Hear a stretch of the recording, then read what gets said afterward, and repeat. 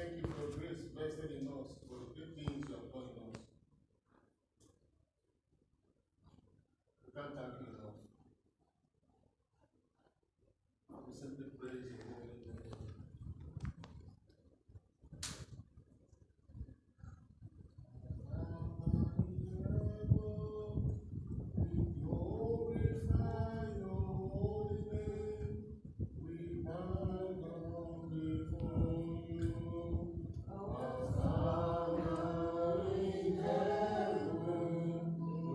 Glorify your holy name.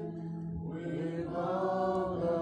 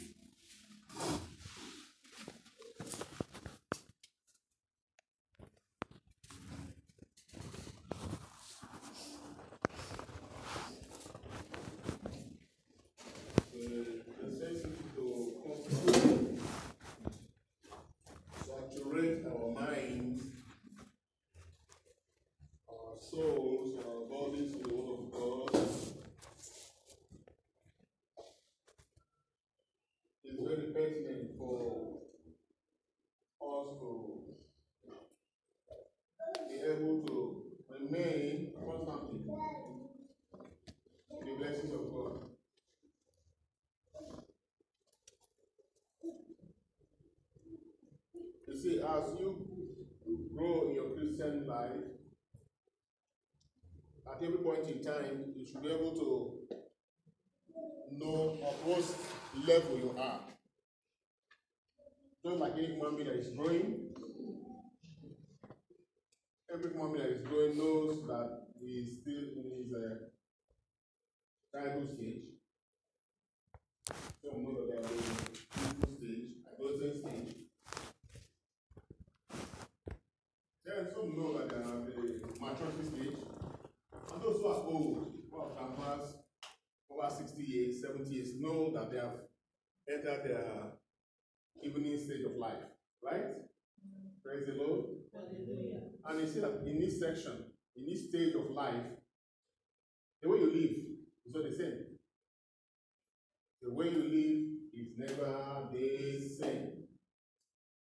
As a child, the way you live is different from the way you live as an adolescent, an adult, and as an old person.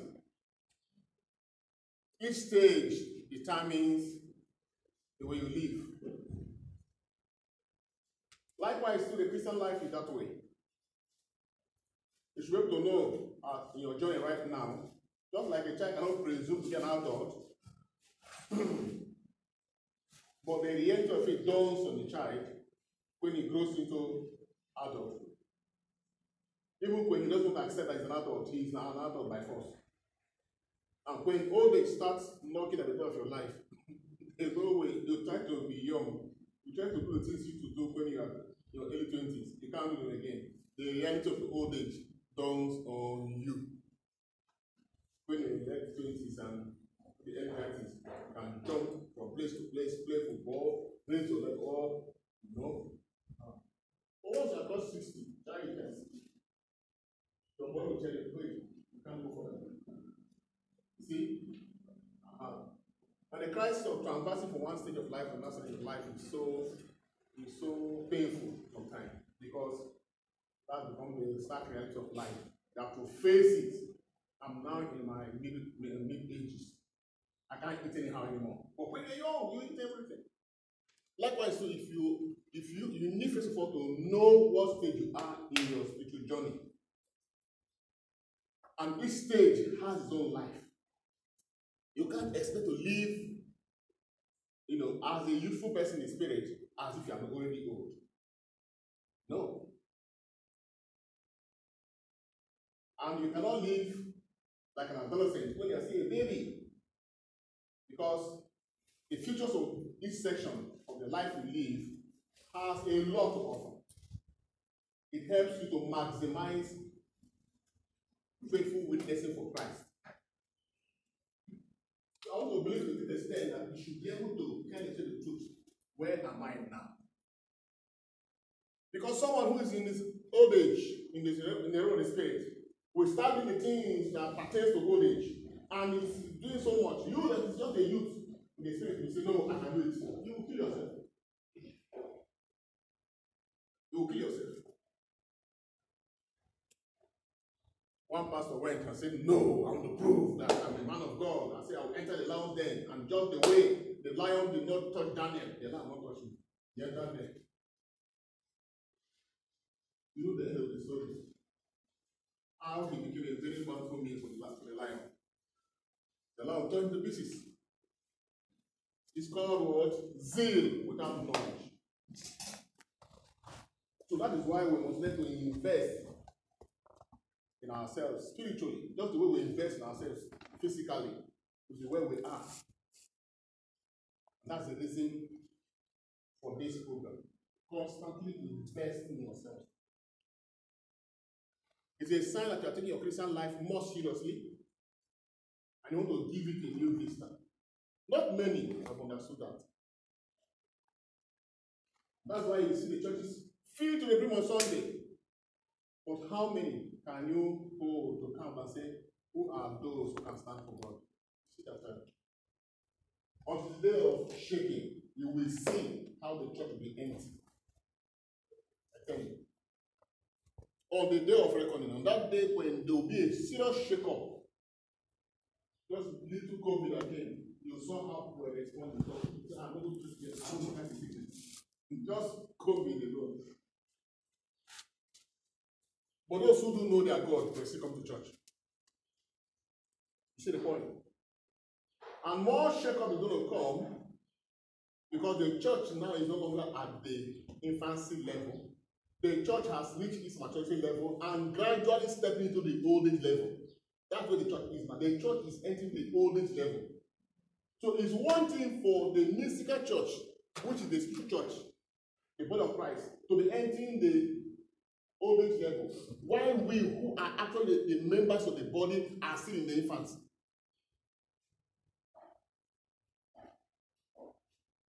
So we must grow to meet up with the structure of the church where it is right now. What is leading to this for is because we are beginning to discern what the Holy Spirit is doing in the church right now. Where is the Holy Spirit in the train of the body of Christ to be fully presented for the Father? So if you are far behind, the challenges that are coming to meet the church in this time, based on the agenda of the Holy Spirit, is coming based on the fact that in the agenda of God, the church is not a mature church. But you and I, who are actually the church in reality, are still the infants. So anything that comes based on the maturity will not us off. That's why there's so much fear in the church. There's so much, what they call it, aridity in the church. Aridity, dryness, lack of devotion, no more fear. And if you watch very well through of God, if you are very sincere with ourselves, it will appear as if the devil is winning. When you look at the warfare going on right now, it's as if the devil is everywhere. People are just leaving God. You will see it, and it's as if to be a Christian today is no longer the popular opinion. So that's what we are passing through right now, and we must understand that as individuals, we must raise up to be where the Spirit of God is right now at work in church. A lot of people are following suit. A lot of people are going to the maturity stage, the church. Many. But unfortunately, vast number too are behind the scene. Just as many people in the church, their interest is not about food and drink, housing, and everything. That is what is bothering them. Many have left that level. They have traversed. They are moving to where God is waiting for them. Some are individuals in their homes. God is telling the family in their heart and they're moving. Some, based on the encounter they're having, maybe they had an accident or something that happened, will quicken them. They wake up like reality, and you see them begin to live their life so fast. Some are making huge sacrifices. There are people all of a sudden they will just leave their homes and say they're entering the bush for prayer and fasting, and they're there fasting and praying until they actualize themselves in that dimension.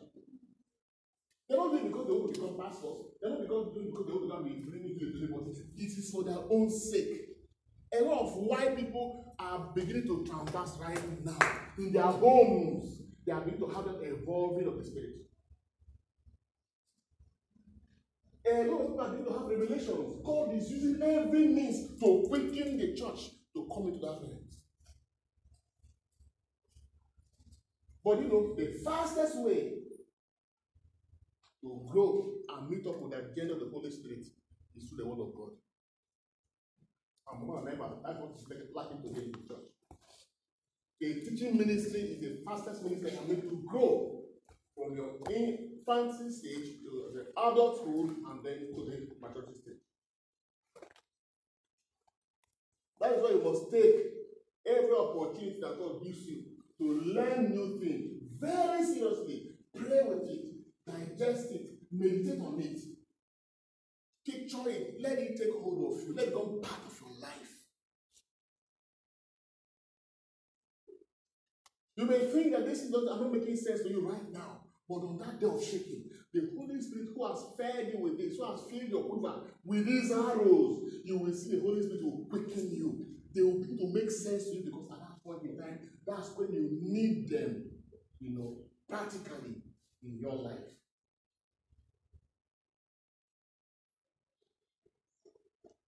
People of God, get prepared. Jesus said in this world you have many troubles. Did he say one? Many troubles. What did he say? Say, but remember, I have overcome the world. And Third John will say, who is he who has overcome the world? But the one who believes that Jesus is the Christ. And when you believe in Jesus as the Christ, something happens to you spiritually. Because your act of believing is the act of God releasing himself into you. Where you will, consciously every day, living a conscious Christ life. Christ consciousness.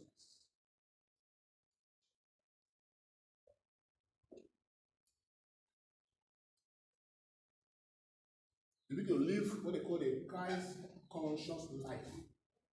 Christ conscious life. Even though it's no longer you who live, it's Christ that lives in you. You need to live in that consciousness every day.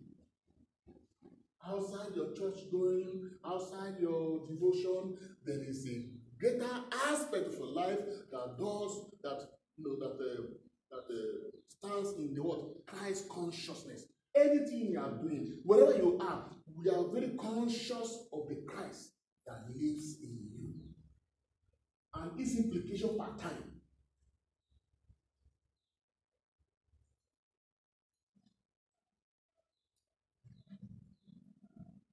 Very important.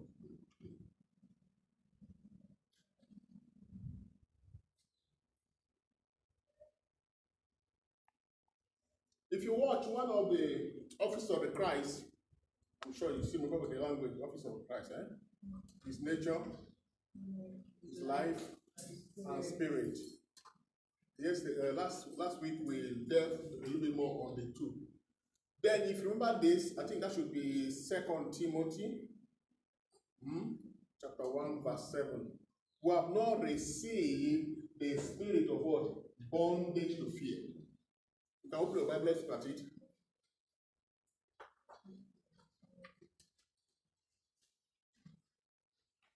You say, we have not received the spirit of bondage to fear, but we have received the spirit of what? Power, love, and sound mind. Paul is trying to make us understand something here. That the moment we come into Christ consciousness, the moment we come into the office of the Christ, and we receive his nature, we receive his life and his spirit. Now, when we are receiving his spirit, there's a replacement. Before his spirit came, there was a spirit that already lived in us. And that spirit is what? The spirit of bondage to fear. Okay? We're all birthed, we're all born with the spirit of bondage to fear. Remember, when Adam sinned, the first attack he received was from the spirit of bondage to fear. When God asked him, Adam, where are you? He said, I heard your voice and I hid myself because what? I was afraid. Remember? I was afraid. Okay? So, it is the spirit of fear that struck him first. He went to hid himself. He ran away from God's presence. That spirit, as many who are born of Adam, have that same spirit. It is this spirit that is the conduit pipe that conveys all the negativities into the human person. What makes you and I become partakers of the negativities is all what? The spirit of fear.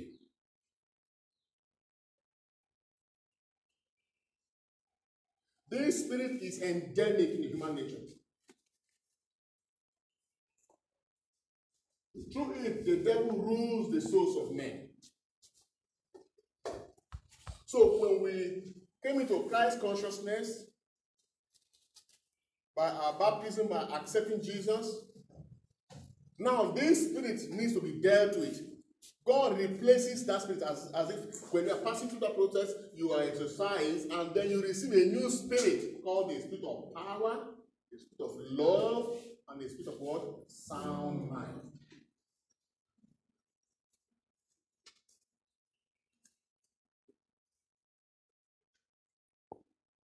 If you don't allow this spirit to take hold of you properly, this one will still contend with its own place.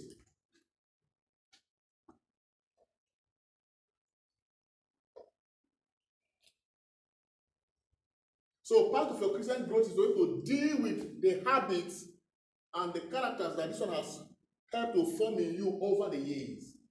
And this happens only through the Word of God. Because it's the Word of God that will change your mentality. Because what keeps this spirit inside of you is your mentality, your biases, if you like, your mind, and your thoughts. It has built thoughts in you. It has created some certain kind of mindset in you that have given you a mentality and a bias where you see Christians who don't trust God absolutely. They still have some reservation. Is it going to work? It's not going to work. It is ruled by the spirit of bondage. You see, it's called the spirit of bondage because it keeps men in bondage. So any spirit that can keep your mind and your thoughts in bondage has actually dominated you.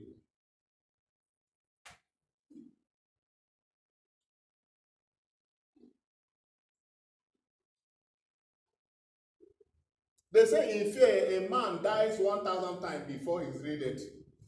You heard about it before? Yeah. In his mind, he has died 1,000 times before the real death will come. But I have a good news for you. He said we have not received the spirit of bondage to fear. Rather, we have received a spirit of bondage towards power, love, and sound mind. Romans chapter 5 verse 5 makes it clear. He said the Holy Spirit has poured and brought out as what? The spirit of love. And this love cannot what? Disappoint us. So that takes care of the fact that we sometimes feel, will God do it? Will God not do it? My God will fail me, will not fail me. No. In this type of spirit we have received, there is no disappointment. So that is what makes us to have what we call the audacious faith. Audacious faith.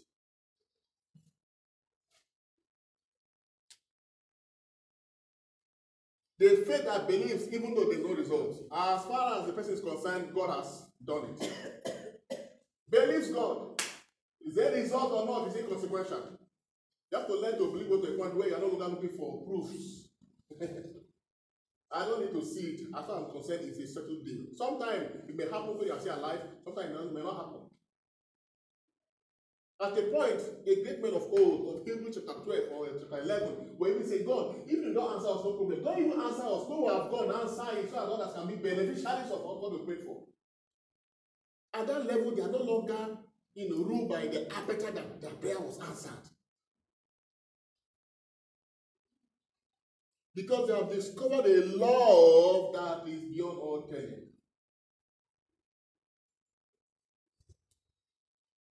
We're just trying to understand deeply what you have received. You have received something, dear child of God. You have received not the spirit of what? Bondage to fear. Many don't understand that. That does not mean fear will not come. Fear will bash into you. It will intimidate you.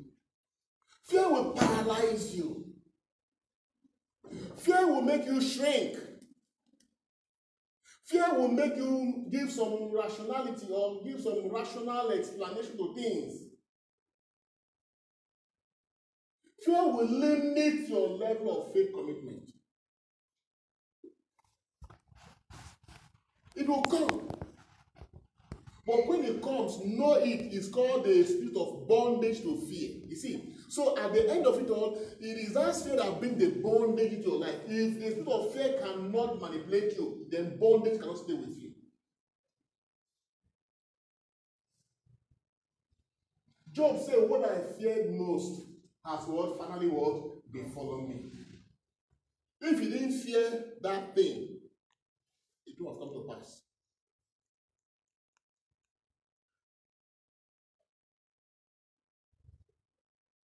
Notice very well, fear always comes anytime something strikes you.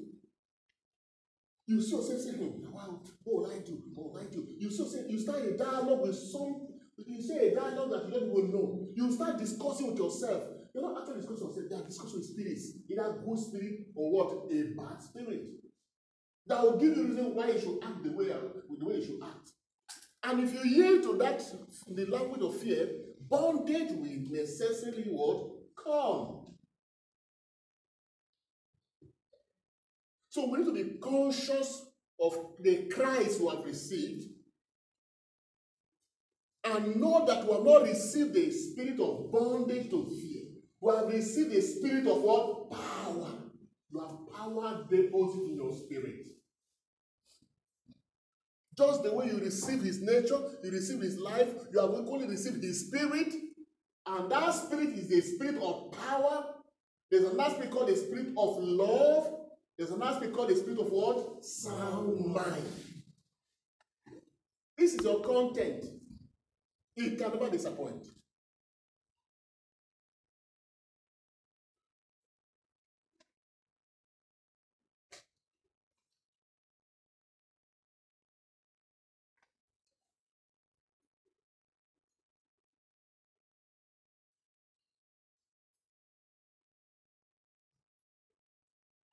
This system here that is inside of you now can never disappoint.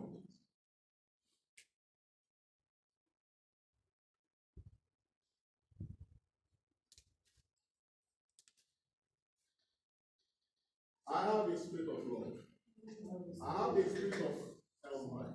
I have the spirit of power. It's a spirit. It's a spirit. And that's the spirit that follows you. Remind yourself of this spirit every day. In the name of Jesus, I have the spirit of sound mind. I have the spirit of power. I have the spirit of love. Every time. Remind yourself. Anytime fear hits you, remind yourself that you have this. You have to keep in mind. Your mind is very crucial in the language of the spirit because your mind is the door through which the spirits interact.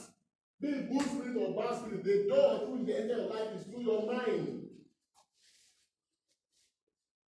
Guard your mind with all diligence and make sure that the only thing that dominates your mind is what the Spirit of Christ, releases, which is what? Power. Be conscious of your power. Say, I have power. I have power. By the Spirit. Say, I have love. I have love. By the Spirit. By the Spirit. Say, I have a sound mind. I have a sound by the Spirit. By the Spirit. So anytime corruption hits your mind, remind yourself, I cannot think this because I have a spirit of sound mind. It's there. You are so used to the spirit of bondage or fear because you grew with it and nobody talked about this, and so it has settled with you for a very long time. Control your mind. Control your thoughts. Control your mind. Your mind is the steering of your life. Where your mind drives to, that's where your life is going to. I've learned this for some years now, and it has helped me a lot. I will sit there, I will start charting the course of where my life will be. I will start creating sound thoughts. And every day, I allow it to dominate me. I remind myself because I know that my mind will always play out what dominates my heart. And I'll find it in the Word of God. Every bondage starts with your mind. As fear plants its thoughts in your mind, as all kinds of negative thoughts hits your mind, child of God, don't say my mind, I don't know, it's coming there. If you don't do something about it, it will be like a weed that will outrun your farm. As a man thinks, he becomes. When fear hits you, say, I refuse to fear. David said, the Lord is my light and my help. Whom shall I fear? The guy was battling with things in his mind. He had to confess with his mouth. The Lord is my light and my help. He was activating what? The spirit of what? From the three of them, which one was activating? It's sound mind. The Lord is my light and my help. He was saying it. The Lord is a stronghold of my life. Before whom will I shrink from? When my enemies came against me to devour my flesh and drink my blood, it is they who stumbled and fell. When you say it by the spirit of sound mind, the angels in operation in this dimension execute it for you. The angels are waiting for you to say the word of God from your mouth. That's why we speak it out. Each word of God you say with your mouth, with faith, angels of God on assignment in your life, we call them minister angels, they execute the word of God swiftly.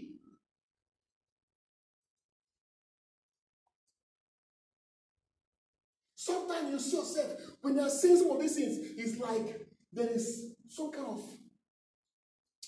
like what it, you may be confronted a situation and you are trying to confess the word of God. Even as you're confessing it, there's this doubt going on inside you, right?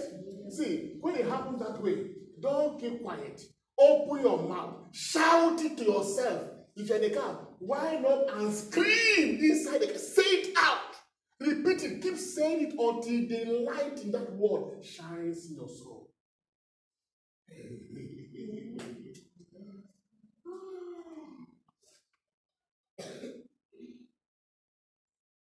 It's called the violence of faith. Faith, how does faith come? Faith comes by hearing, and hearing by the word of God. Sometimes in my room, I just scream and say something.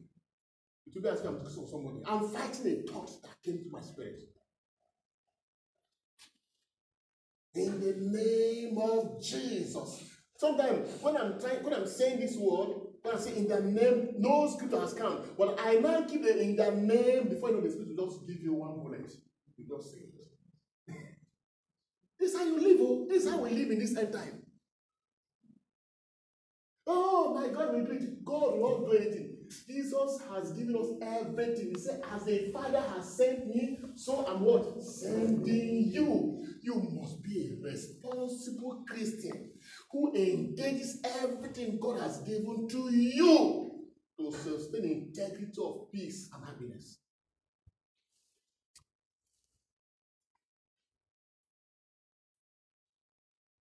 See this one that spirits are literally everywhere. As if they are not angry now.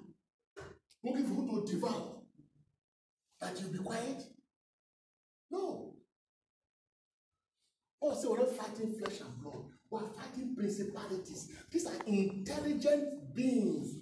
They are embodied beings. They are smart and intelligent and they are fierce. They have only three missions: to kill, to steal, and to destroy.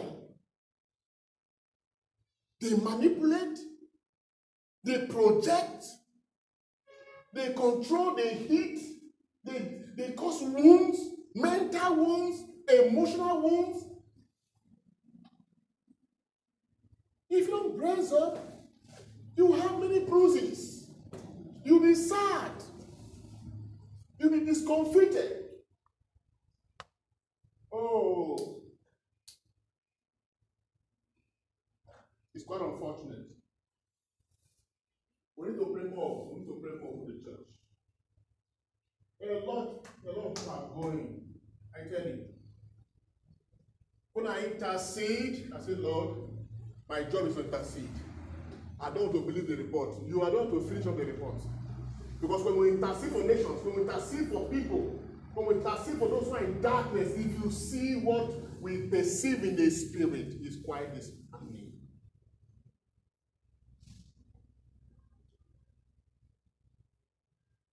The Lord is happening. You have received the spirit of love, the spirit of what? Power, the spirit of sound mind.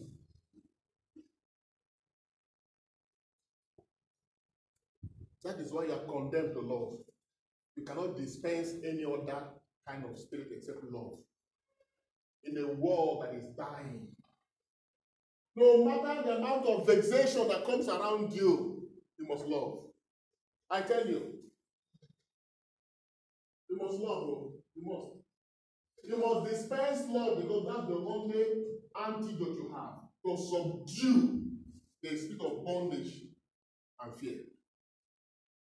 If you want to conquer the spirit of bondage that brings about all these troubles we see everywhere, basically even within yourself, from your spirit to your mind to your soul to your body, if you want to subdue the spirit of bondage, you must grow in love. You must allow love use you. You must not live in hurt.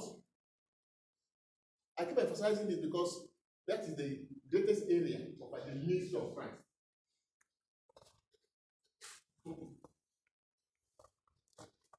Jesus said, in this world you have many offenses. Offenses must surely come. It will come in large quantities. If you're offended at home, if you're offended in the office, if you're offended in the marketplace, you're born a taxi, you're offended, you are climbing on car, something will just come up with a quarrel, vexation everywhere. Everyone is as if they're angry. Everywhere. And that spirit is from bondage.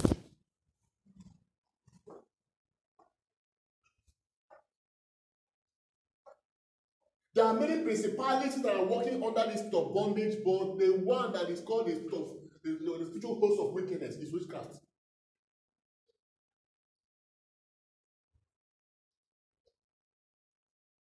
When force of witches want to break your life, they must hijack the emotions and stir you to vexation. They breed well where there's a vexation spirit.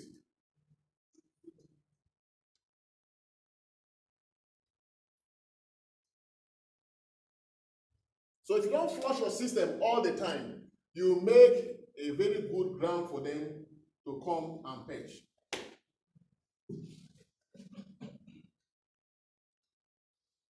Praise the Lord. Hallelujah. So that's why there was a conscious effort by Jesus to bring us into his office, his space, the space we occupy in the spirit. The office of Christ is our own space. I have a space in the spirit. And I'll pray for my own space. That office. What works in that office is his nature, his life, and his spirit. And I'm occupying that space.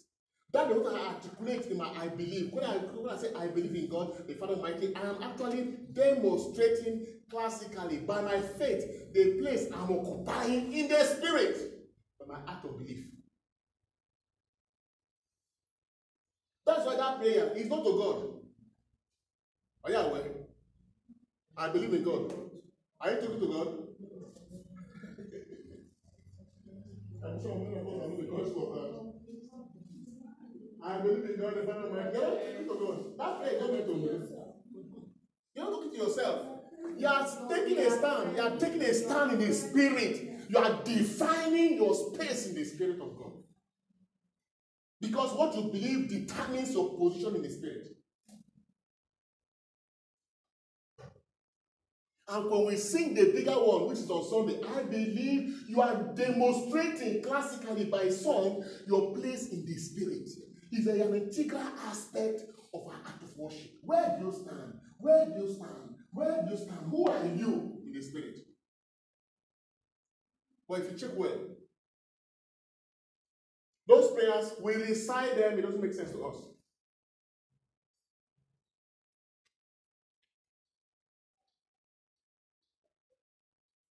So our space in the spirit is dominated by his nature, by his life, by his spirit. As against the nature of Satan, which we're all born with, the life of Satan, which is the earthly life of futility, life of what? Vanity, life of what? Carnality. I'm sure you have not forgotten that. The nature of the devil is death and decadence, corruption. Okay? The life of the devil is what? You see it play out in vanity, see it play out in futility, see it play out in carnality. Then the spirit of the devil is what? Bondage to fear. Bondage to fear. Please, somebody should open to Hebrews chapter 2 verse 14 to see when we were delivered from this spirit of bondage. I refuse to be in bondage. There are days you just sit down, you feel a pressure on you. It's like the cloud is damp. It's like the atmosphere is so heavy. You are under some kind of, you are choking. The air is choking you. You are like on the process of depression. It's a spirit. It's exercising the oppression upon you. It's trying to stifle you. Amen. Are we there? Read Hebrews chapter 2, verse 14. Hebrews 2:14. Yes. Because God's children are human beings made of flesh and blood. Mm-hmm. The Son also became flesh and blood. For a purpose. Why? For only as a human being could he die. Mm-hmm. And only by dying could he break the power of the devil, They break the power of the devil. who had the power of death. Okay, go ahead. 15. No. There's another one again. There's a part of it. Only by dying could he Which break the translation is power. that? New Living. Something has been cut off from there. There's a migration there already in our Bible. Can I read? Okay. Can I read? Okay, read for me. Let's hear you. Listen. Since the children as called them are people of flesh and blood, Jesus himself became like them and shared their human nature. He did this so that through his death he might destroy the devil, who has the power over them. And in this way, set free those who were slaves all their lives because of their fear of death. Oh, That's 15. okay. I was surprised. I'll say that one again. Okay, that's 15. Okay. And two what? That's 15. Read again. And In this way, set set free free those who were slaves who were slaves all their lives all their life because of their fear of death. because of their fear of death. It's called the spirit of bondage to fear. So part of his death was to free you from what? The bondage to fear. Who were slaves to fear. Those who were slaves to fear. You can see this in scriptures. So part of why he took flesh was basically, number one, that through his death, he would destroy the one that had the power of death. And then secondly, to free us from the second most greatest weapon of the devil, which is what? Bondage to fear. The fear of death. Dying to destroy the devil was not enough. He had to also activate a dimension to free you and I. After he destroyed the devil, he had to come and free us from the bondage to fear. Because the bondage of fear is the mother of all troubles in this world. Fear of cancer. Fear of this one. You will see that all of a sudden one thing will tell you, the way I feel it, are you sure you're not developing this one? You start entertaining thoughts. You start doing things cooperating with the thoughts. You think it's a joke. It's not a joke. As you are ruminating, you have forgotten that you have a powerful machine called your mind. Any seed you plant there that remains there for a while must definitely show up in your life. A madman cannot have cancer. A madman cannot have malaria, cannot have diarrhea. He sees food in the dustbin, he eats it. For him, that thing is the perfect food. But you, just because a car passed and splashed a dirt from somewhere on you, you will think you have cholera already because your mind has reported that. And before you know, you say, I need to go for checkup. I need to take some antibiotics to flush this nonsense I feel it. Your mind. That's what the Bible says. Guard your mind. The greatest battle of a Christian is not physical, it's your mind. The inflow of thoughts. Thoughts are phantoms, they are powerful. And the devil is investing that so much today. Mind control, thoughts, all kinds of thoughts.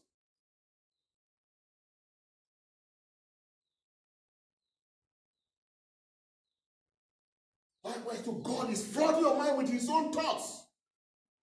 He's telling you, no, I've freed you. The reason why he died. You see, this time we go for Bible class, we're supposed to do something.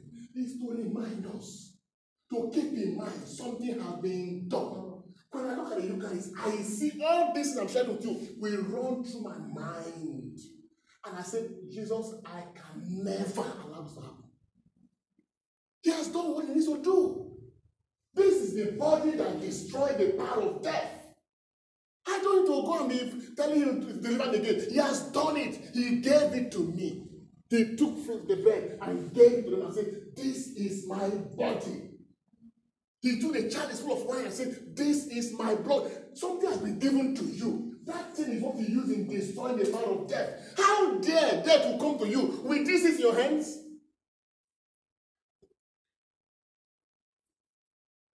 Amen. Amen. will be truly armed with what it takes. He will hate what destroys death, and you are still afraid of death. Oh, something is wrong.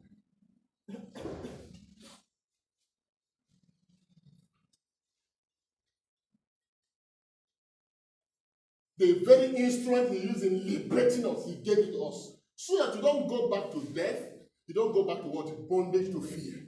Then Paul says we have received the spirit of what? Love, power, and sound mind. And how did that spirit come? It came through his life. And how did life come? The life came through his nature. And how the nature came? The nature came through the Eucharist. So when you receive the Eucharist, you receive his nature, you receive his life, you receive his spirit. Every time they present the body of Christ, you are renewing your office of Christ in your life. And that's why there must be a consciousness of that Christ. When I used to say, you are a moving monster, you are developing what? Christ consciousness. Have you ever gotten so used to money that you are afraid that you go to market with 100,000, don't buy what you want? Have you ever thought of money losing its taste? $100, you say, no, this money cannot buy me any groundnut. Is it possible? Have you ever thought that way? That $100 won't buy groundnut? Groundnut. Hey, wow, this $100 can change. Can you buy me a cup of groundnut? Have you ever thought that way? No. The efficacy of the money is ever fresh in your mind, anytime, anywhere, right? Why are we losing taste for the Eucharist? That it cannot do its work again. We don't get used to money.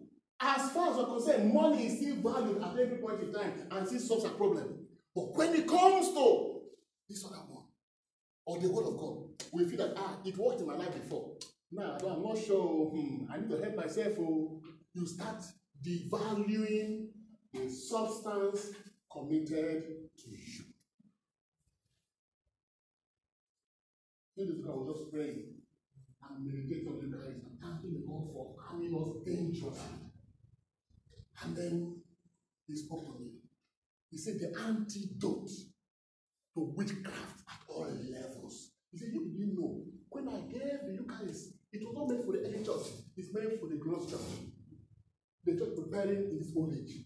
Because that's when they will release all this arsenal to destroy the church. When Christ was saying the days of grace shall not prevail, it's not the early church, it's the later church. And we're entering that realm right now. He said the benefit of Eucharist, it is now. Because the only thing that can stifle witchcraft at all levels is the Eucharist. Just as they eat their own portion, you are eating your own portion here. Shout the big amen. Amen. It is portion after what? Portion. Portion versus portion.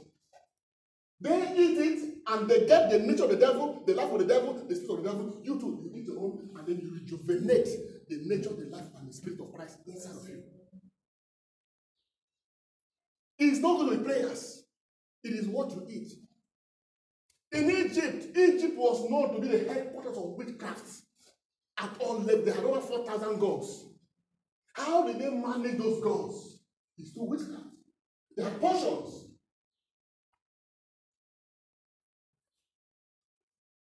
That's why God had to give them something that will counteract their witchcraft operations. It's not through prayers. They didn't have night vigil to be free from Egypt. Say, take a lamb without spots, without wrinkles, kill it, apply the blood on the lips of the Lord, then the other one, roast it, and eat it with what? Bitter herbs. Say that night, the angel of death will come. But when you see the house, the blood shall pass by. They ate it. When the prophet, when the Egyptians were now using their wizardry to operate in the spirit to clamp them down, they could not get them anymore. They operate the sun to smite them by day. No way. The Bible says the sun shall not smite you by day, nor the moon by night. They stirred up everything. But these two were not praying. They were busy moving. No prayer, no fasting. But they could not. Numbers chapter 22, I think says, there shall be no sorcery against Israel. There shall be no what? Divination against Jacob. Why? Because they are partaking of a substance that carries the nature of God inside of them. Shout a big amen. Amen. The machinery to kill, to steal, and to destroy is to be fully implemented by the dimension of witchcraft.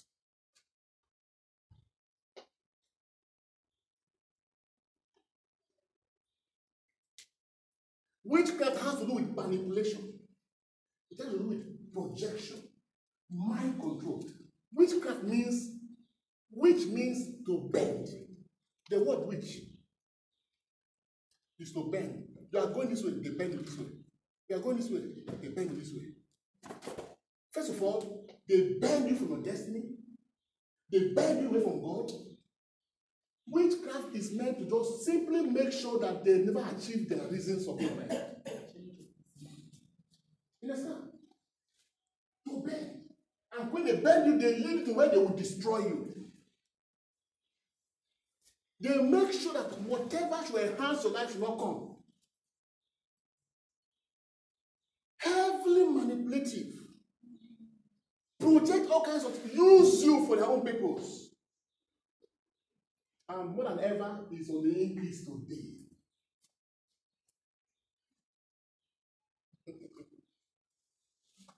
If you watch the last 3-4 months, and they talk about it so much, because that's what is involved now.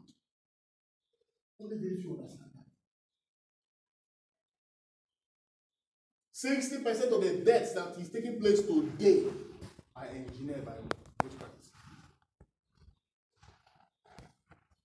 Strange secrets that are hitting people today were in the era of witchcraft and wizardry.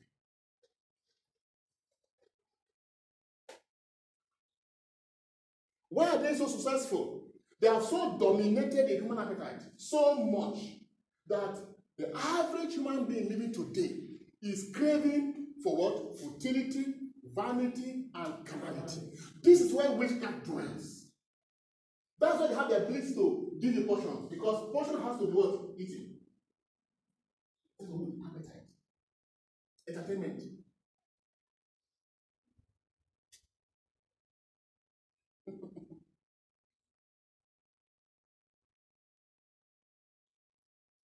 I hope they're getting something here. Yes. Let's understand this. Be very careful. You have to be sensitive to what is happening. But thanks be to God, we have a spirit of sound mind. When they come to manipulate us, we have a knowledge. There's a mind we have that is sound, that cannot be bent. You can't bend my mind. When that thought starts hitting, then I begin to engage the thoughts that have filled my mind with already, which is the word of God. Our minds cannot bend. Once they bend your mind, they bend your life. Whatever which is achieved in your mind will definitely show up in your life. Mark what I just said now. Doesn't matter. Go to church. Do everything. If they can control your mind, anyone who breaks into your mind and control your mind will determine the destiny of your life. That's why there's a spirit sent to make sure you have what? Sound mind. You have what? Power to sustain integrity at every point in time. Paul now says, offer your very selves as living sacrifice. Holy and acceptable. It's not to be conformed to the pattern of this world. There's a pattern created by witchcraft. Mind control today. Through the social media, through television, through entertainment. Check well. Just sometimes withdraw yourself and watch what we call entertainment. Don't be carried away. Just try to doubt what is there. How do I call it? Extricate your emotion from it and try to judge it from afar. And check well, what does this really offer?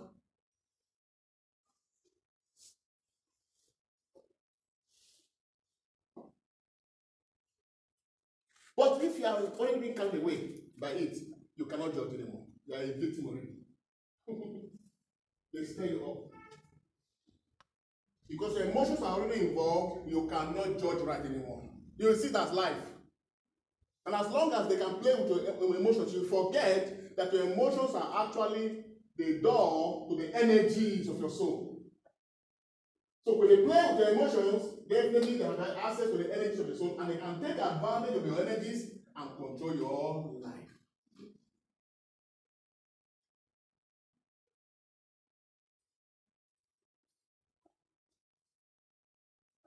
We need to be careful. The music in church will not move you, but the music outside will move you. You get hysterical. You are in church. They sing all the church songs from entrance to Florida to communion song. It doesn't move you. You are so dry. But when they put these music that are in vogue now, oh my goodness, you rise and say, let me dance. You see, because they have hijacked your energy. And so you'll see yourself dance to the point where you are losing control. Have you noticed that? The vibrations, the thing, as it's hitting, you are enjoying it. There's this, there's this unleashing of excitement. And then you see yourself, you want to demonstrate every dance step and all those things. You don't know, sorry.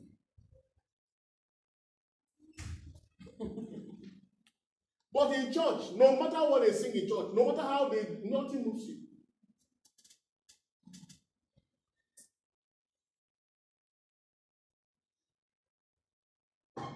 We're all tempted every day. Sometimes I'll be driving, I don't put on the radio, and before you know, 1 minute to start playing. I'll be enjoying it. I'll be going to say, hey, oh, you are now on too. I said, I have to resist. Because the more you stay with it, you don't know that dismantling your zeal. That's why some people, after they have experienced those such things, they're calling for prayer. Prayer begins to irritate them. But when it comes to the other carnality, you are excited. Something is wrong. You've been manipulated. The very thing that should give your life, you are not happy with it. But the very thing that destroys you, you are happy with it. It's manipulation. You have entered bondage already. That's why they go after our appetite. There's a bewitching in the area of appetite today. People are ready to kill because of their appetite, because of their desires, because of what they crave for. Just because they crave for money, they can kill. Just because of food, they are ready to cause any harm. I want this person, they destroy this person. And I know, wow, in their conscience, there's no pain.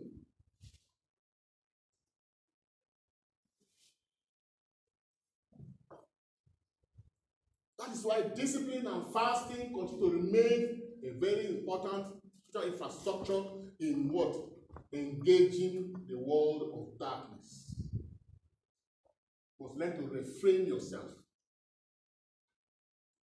To be a Christian is not sweet. Tell yourself the truth. To be a Christian is not sweet. It's bitter. Yes, it's bitter. You don't believe it. No problem. But Christianity is not sweet.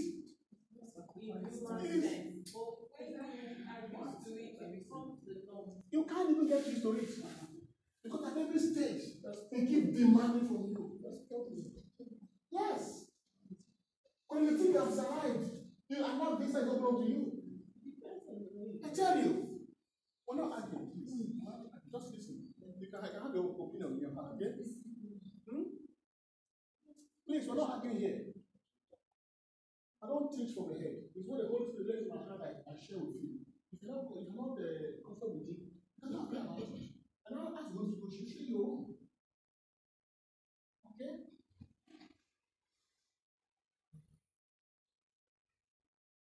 What I say here are the things that the Spirit of God lays in my heart. Very important. It's not sweet. Jesus never found it sweet. Peter I never found it sweet. Paul said, I box my body every day. And he tell me it's sweet. Look at the saints. The only thing we enjoy is the joy of the Lord in the Spirit. Simple. The kingdom of God is not food and drink, but what? Righteousness, peace, and joy in the Holy Ghost. That's our consolation. If you are seeking consolation in any other area, waiting for you to come in the Christian life, sorry. Because even as we grow in a sequence of our spiritual regeneration we did last time, as you move from the baptism of water to the baptism of, from baptism of repentance to the baptism of water, then the baptism of the Holy Spirit, and you are aware that after the baptism of the Holy Spirit, you are not supposed to listen to your appetite anymore. Because what is born of flesh is flesh. But what is what? Born of spirit is what? The spirit. Spirits don't operate by appetite. They operate by values. Your life is supposed to be built on values. What you crave for is love. What you crave for is righteousness. What you crave for is service. What you crave for is what? Faith. What you crave for is what? Sacrifice. Obedience. This becomes your appetite. So everything you are doing must be captured within this. This action I'm doing now, this choice I want to make, is it reflecting any of this? Not whether I like it or not. Left for me, I will not be standing here. I will just stay and have my cruise. But because when you are young, you choose what you like. But when you get old in this business, they will take to what you don't like to do. And you have to do it. That's called lordship. That's lordship. The Spirit will lead you to areas where you have bruises. When you want to sleep and have the best of sleep, that's what they tell you now. Pray now. You have learned not to have a good sleep anymore. There are things that if I tell them, you'll be shocked about their lives. It's not that you do it for some days, you do it every day. It's become a lifestyle. So you have to enjoy it, you have to accept it the way it is. But this is painful. You see it every day. At least let me rest. There's no rest in this business. That's the life of the Spirit. If you want to sustain the integrity of the spirit of love, the spirit of power, and the spirit of sound mind, you have to learn to disengage from what I like and what I don't like. As long as you're being ruled by what you like and what you don't like, you're not living by the Spirit. It means you will still betray the Spirit at the point where there's a clash between what you like and what the Spirit is demanding. One must go down. And if at a time that is what you like, that still rules you, the Holy Ghost will say, sorry, I can't use this person. And the earlier the Spirit of God will use you, the better for you. Please don't remain unusable. Make yourself relevant in the hand of the Holy Spirit. Then his jealousy can be so much vested in you. He can trust you for small business for the kingdom. Praise the Lord. Hallelujah. Are we together here? Yes. Say thank you, Jesus. Thank you, Jesus. You see, what the Holy Spirit is doing to us is what happens in marriage. The meaning of the word husband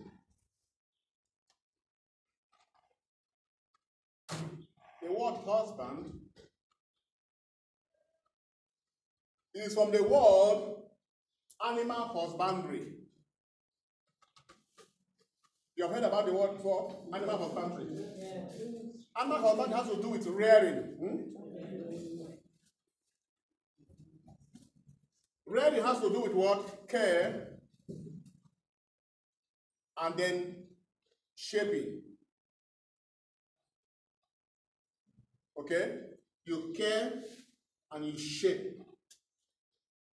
So when the Bible says your maker is your husband, it means we are his bride, and he's the bridegroom, and he's rearing us.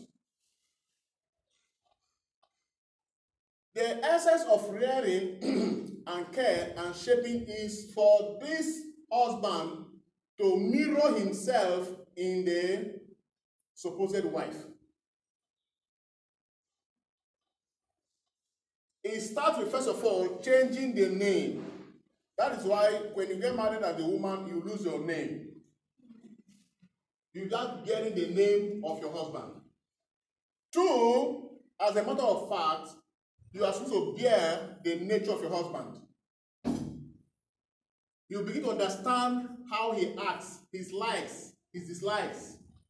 For you to be able to live a perfect married life, you must become the mirror of your husband. That whoever sees you, sees your husband. You lose your identity. His identity becomes the one that dominates you. That's the true picture of what husband and wife should be. You bear his character, you bear his nature, you bear his life, you bear his spirit, because you have become one in the spirit. That is the original plan of God. That's why when Adam saw Eve, what did he say? He said what? This is the flesh of my flesh, this is the bone of my bone. So immediately he came together, he could see himself in his wife. Likewise too, God is our husband. He is supposed to see himself inside of you. If you truly allow him to rear you, if you allow him to care for you, if you allow him to do what? Shape you. So once he begins to see himself in you, his jealousy upon you increases. That's a true Christian life. So he gives us his nature, his life and spirit, so that we can mirror him. He is the sun, we are the moon. On account of the sun, the moon can light up the dark at night. Without the sun, the moon has no light. The moon reflects the light of the sun. So Jesus is our light and has given us himself so we can shine. When he says, I am the light of the world in John chapter 8, verse 12, then he said in Mark chapter 5, you are the light of the world. He knows what he was saying because he knows that the time will come when he will implant in us his nature, life, and spirit, and so the very light which he carries. You are light too, can do what? Get that light. Shout a big amen. Amen.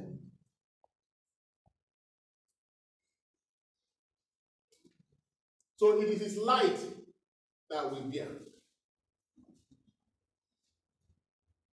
But he must rear us, who must think his thoughts, who must bear his character, who must crave what he craves for, who must like the thing he likes.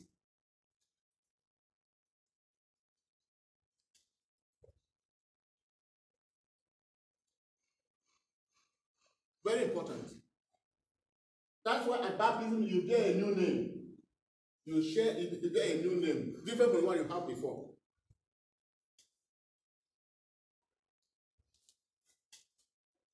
So where the Spirit of God is taking us now is to make us understand that we now bear his spirit. Manifest the spirit of your husband in the spirit. If the maker is a husband, why would the devil not only try to marry you too? That's why I hear about still husband and all kinds of things that's happening. In the sense of the word, when you were baptized, you're already married in the spirit. Your name has been changed, your nature has been changed, your life has been changed. And if you are truly married, you can't be married to two persons at the same time. Huh? Yes. Praise the Lord. Amen. Your spirit now is no longer the spirit that can be remarried. Your life now cannot be changed because a new life, the life you have, is even higher than the one that is trying to come. Your nature is a superlative nature. That's why, as a child of God, in any sense of the word, a true Christian cannot be possessed. You can only be obsessed through what? Witchcraft. They manipulate you.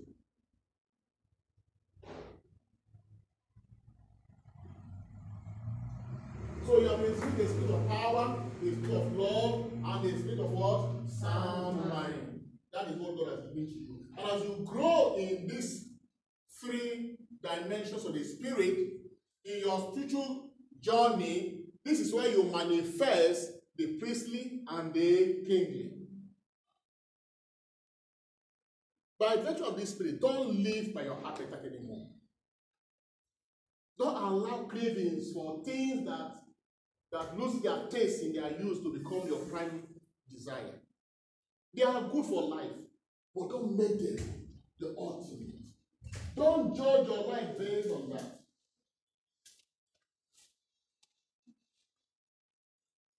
One man of God was sharing his experience. And I stumbled on it and I said, wow, that's good. What is his experience? You know, he began his ministry and God was blessing him. He was doing so well. There was money everywhere. And he had a passion for cars. He likes to buy cars. So there was a particular car that he had to buy, customized for him. The car cannot start unless he enters the car. Everything customized according to his taste. And once in a while, he drives the car alone, cruise around, admiring this car. On this particular day, he took this car and was cruising in town. I think his plan was to go and see somebody. So he needed to buy some few things from the shopping mall, and then he would now go to visit this person. Either he knows his mother or his father or somebody. Then on the way, something happened. So from nowhere, all of a sudden, he saw guys from nowhere just rushed with guns everywhere, AK-47, everywhere, shooting. He said, within seconds, people around that place disappeared. He was alone with these guys. They came and they opened the door, hit the glass. They opened the door. They dragged him out and said, go on the floor. This person was kicking, stand up. This one he said, sit down. This one he said, lie down. He said he didn't know which one to obey.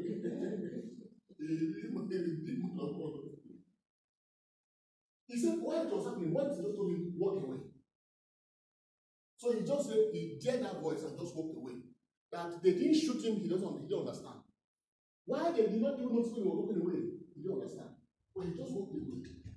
Before you know it, the spirit would miss his best car. And the car left. He said, he began to walk on the road. He said, trekking on the road to find his way. And the one was going, he said, the people spoke to him and said, why they go? You're in your best of cars. You're on top of the world. Now we're on the street walking. What has changed about our life? Did anything really change? And again, Jesus reminded him, man's life does not depend on the amount of things he has. He said that was a turning point in his life.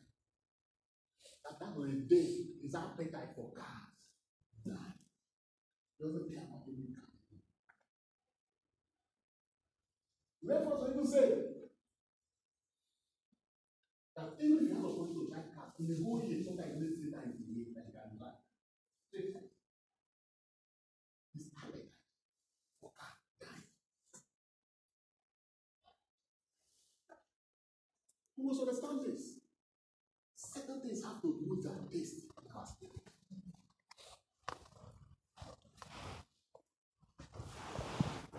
Certain things have to lose their taste in life. What are those things that are holding you so down that you can't move down?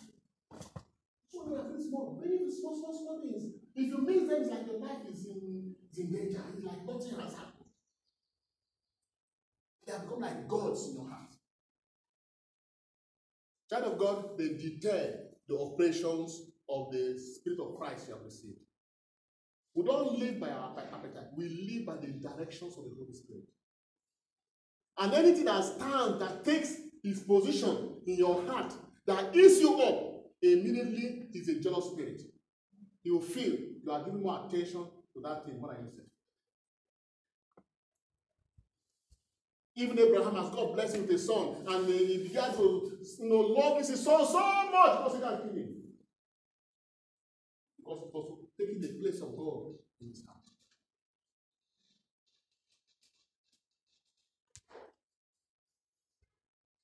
More than ever, we must wax strong by wax on this spirit that God has given to us.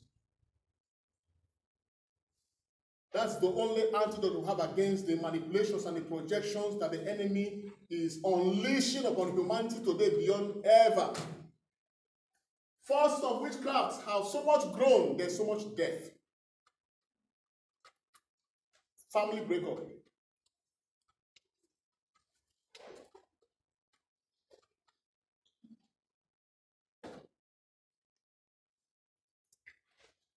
So much disunity.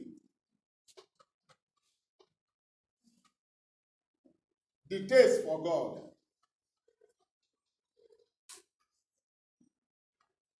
For God and for divine life.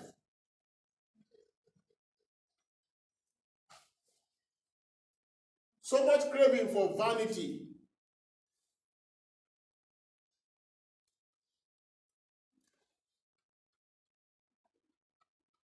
And carnality.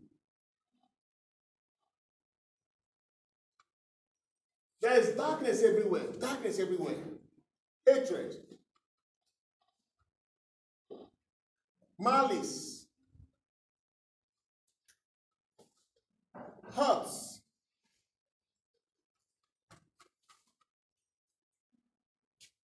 We see all manners of things happening today. So much.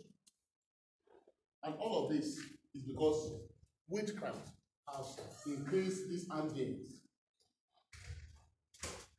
The taste for prayer, lack of zeal, all forms of mental, spiritual, and bodily weakness. There is this heaviness on us. So much heaviness. As if we have no power anymore. As if we have no love anymore. It's on the increase.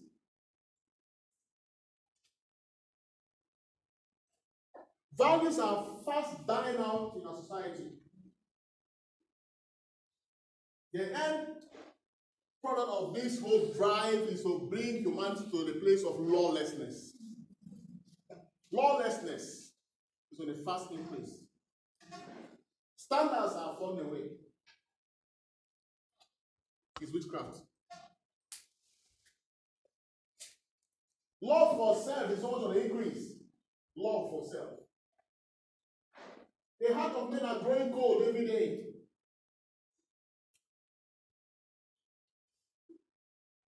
Children killing parents.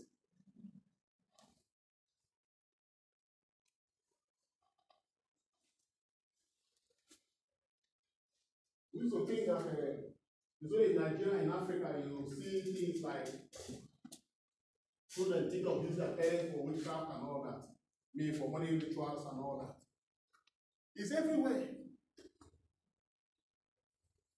We heard about the two brothers in the US who decided to kill their parents because they wanted to have access to insurance money that will come with their death.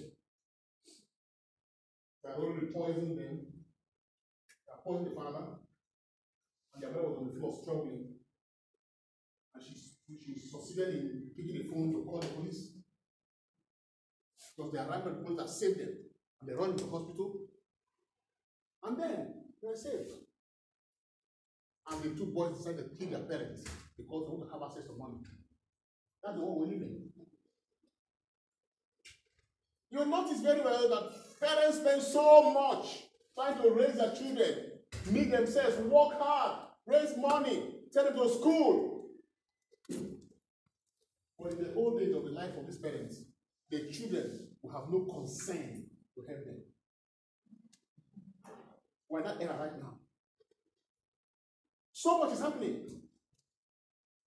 Parents will be languishing in poverty, in health issues, and the children who have been raised and have all it takes to take care of their parents will not even care. They say, live your life, we're living our own life. Parents-children relationship today has collapsed. That's why every wise parent today will know that in building the life of your children, prepare yourself to take care of yourself. If you are waiting for your children to come and take care of you, sorry. That era has gone. Prepare yourself for your old age. and be ready to pay anything what it takes for you to take care of yourself, health-wise, in all ramifications. Don't ever wait that your son or your daughter one day will come and take care of you. You are living in fool's paradise. Because this generation has been bewitched never to honor their parents. The witchcraft dimension is making sure that they violate that law, because they know that if they can violate the law of honoring their father and their mother, then it shall not be well with them, and the number of their days shall go out conscious. It's part of a strategy.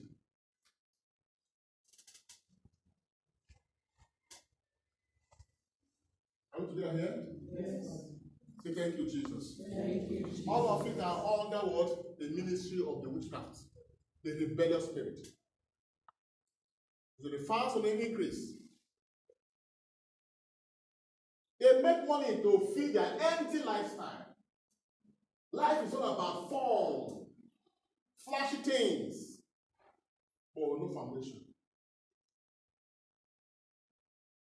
It's part of the ministry of the witchcraft. And it's on a fast increase. We must sustain the integrity of the Spirit of God in us, walking in power. We shall not become victims of witchcraft in the mighty name of Jesus Christ. Amen. We must dispense love, because the bulwark to withstand the negative energy of witchcraft is love. Refuse to be hurt. Hurt will come. Refuse to be offended. Offenses will come. Refuse to revenge, because action that will cause revenge will come. Refuse to live in disunity. As somebody is peddling disunity, make sure you make the necessary effort on your part to live in unity. When you have done your part and the person still refuses, hey, child of God, you have done your part. You no longer afford. You are sustaining the integrity of your spirit. You can't be a victim. Shout a big amen. Amen. Live in sound mind. Feed yourself with the word of God. Man shall not live on bread alone, but by every word that proceeds from the mouth of God. It is more than ever this time we need a ministry of the Holy Spirit for sound mind, sound discernment. In the midst of trouble, how do you act? You don't act by your rationality. You have to act by what the Spirit of God reveals to you.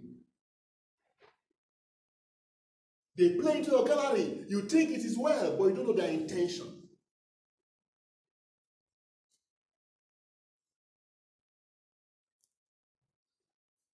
We are living in bad times. I have 5 cases now. A young man in Abuja here, in my village, got admitted to school in the UK. Got the document prepared, called his friends, to see with them a few days before his flight, before they took off. That day, they always went back on their phone. He was shot. 7 bullets in the body.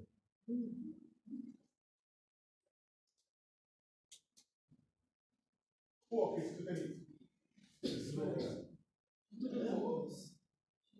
Who was jealous? Now, why must he go before you? And that case, a young lady, same thing, God himself prepared, was blessed to travel abroad, got a job, called his very friends, went to an exclusive place to dance in the bed. He came by a slow poison. And she took off the next day. Before they would pass North Africa, they stopped the Morocco and dumped the body there. And called the parents. The daughter is dead. Come, the body is dead.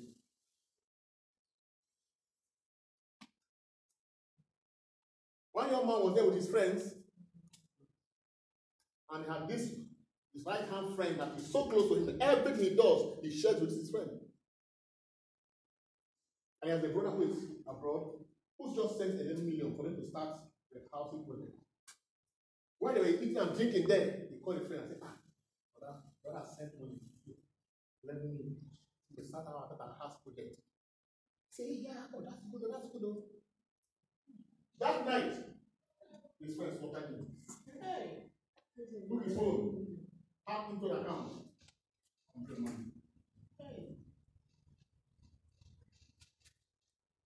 Amen.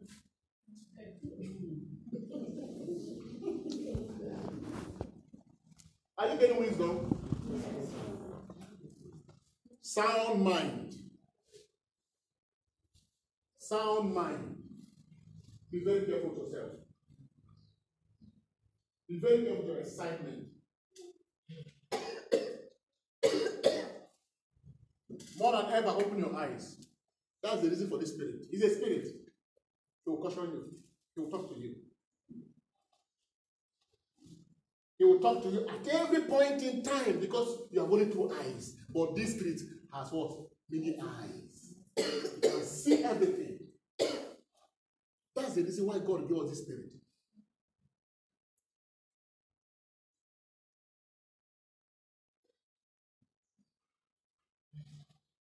Poisoning has become an dogmatic thing today. Be very careful. Be very careful. It's part of the machinery of witchcraft. Kill them, destroy them, steal from them in their lives. It's not being suspicious, it's being sound. It's being sound. Mind how you talk. Mind what you say.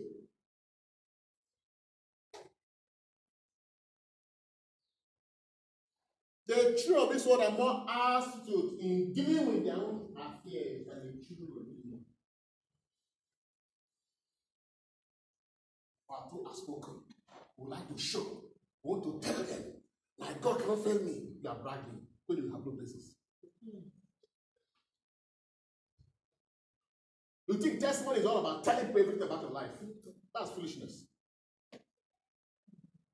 Learn from Joseph. He only told his brothers, and then the one who what? Destroyed him. If not for Reuben, Joseph would have been what? A dead man. Not from outsiders, his own very brothers. Who killed Rebel? His own very brother. Witchcraft does have today. When God began to teach him about what witchcraft does, he took it back to the Old Testament and traced it. The spirit behind Cain killing his brother Abel is witchcraft. The spirit behind Joseph being sold out is witchcraft. Take it down. The spirit that operated in Judas' heart for him to betray Jesus is witchcraft. All of them. And you see, that same spirit is at work right now in the church.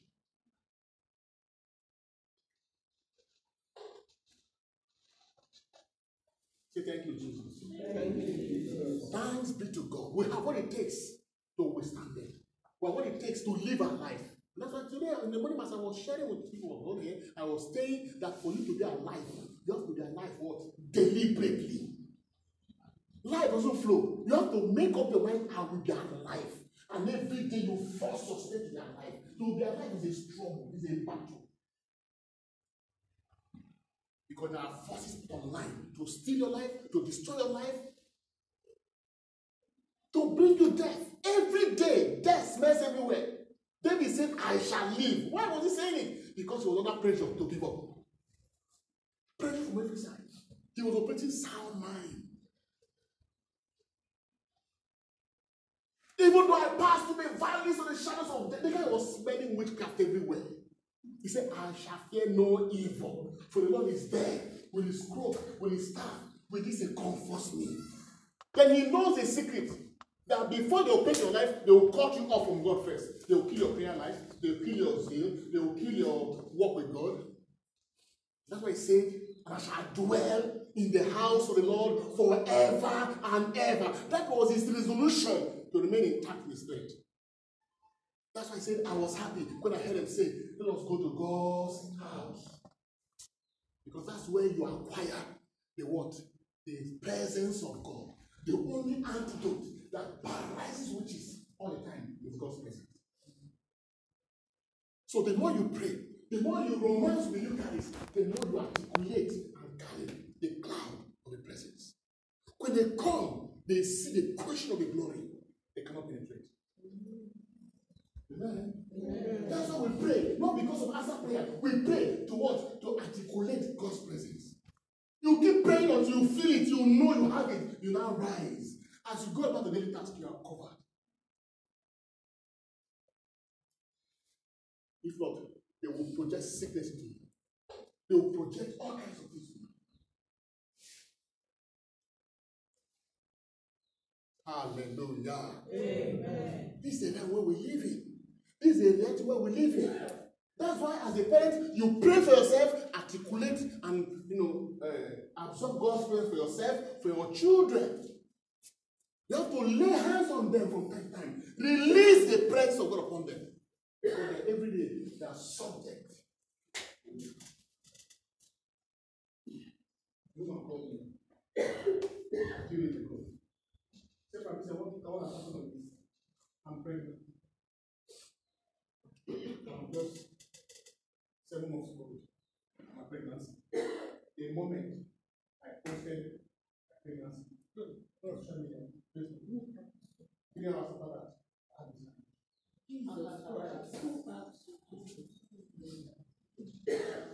People of God, is it by coincidence? No. Huh? No. What happened? You say, what have I done wrong? I say, you did wrong. Because you're foolish. Because you think that all those lights is so like, even I have seen you, I think you want to show us you're pregnant. Let us see how you end. Say 3 hours. As lights were coming, she was enjoying the lights. Oh, well done. God will give you grace. 3 hours. Hey. Wow. So that post back to the Facebook that you have miscarriage. Yes, it's true.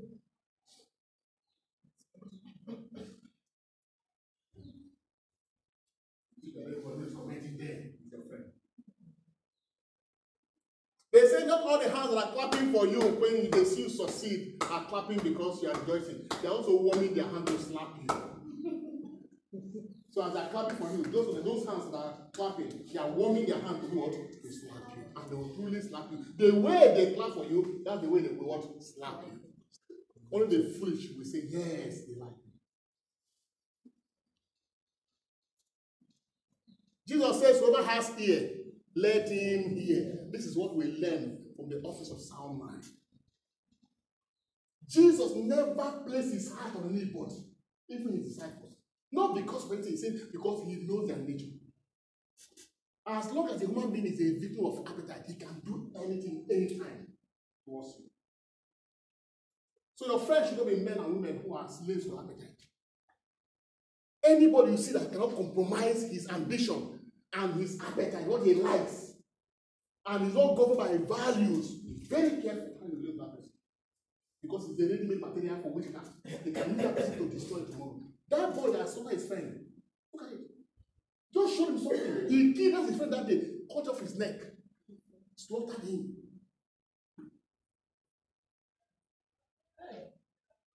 Jesus said, this is an evil and perverse generation. Perverse has to do with witchcraft. Perversity, pervert. You know what it means? Go and check the meaning of the word pervert. Pervert is a more dubious person. Someone who is not just at his bad, but badness is his business, his ministry. A pervert. He says it's a perverted generation. So expect the worst from this system. Not just evil. How do you live in this kind of world? When God say, Father, I'm not praying that you take them away. I'm praying that you protect them from the hands of the evil one. How do you live in this generation? Oh, pray the spirit of love, power, and sound mind. And one of the machinery to activate this dimension is intensive prayer life. The moment you are losing your prayer life, you are losing the power of love, the power of the grace of love, the grace of power, and the grace of sound mind.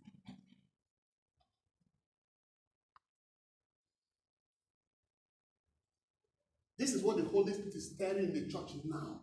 Church, wake up, wake up, wake up. You don't pray because of a need. You pray because you need to carry God's presence. Anything can happen to you irrespective of your money. Your money will not save you in the era of witchcraft. Your connections will not save you in the era of witchcraft. Your friends will not save you in the area of witchcraft. Oh, this is my personal doctor. I'm sorry for you. They will fail you. Because themselves are victims. They get confused. Because of manipulation. Because there's projection. That's why if you have a personal doctor, you have to pray for that doctor that even when the person comes to minister to you, the person is operating what? Sound mind. If not, he will come with a perverted mind. There and then, you will just start to cut one in your mouth and feel cool about it. Because it's under what? Manipulation. Then you leave that place complicated. Your issue gets more complex.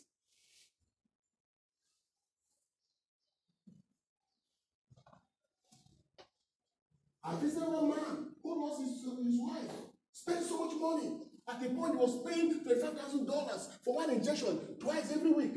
And eventually the wife died. The man is frustrated. He said, Father, I paid so much. And I don't know, they were so careless about handling my wife. I was looking at him, I could see the pain he was passing through. Not only that he lost his wife, he spent so much money. So money was not the issue.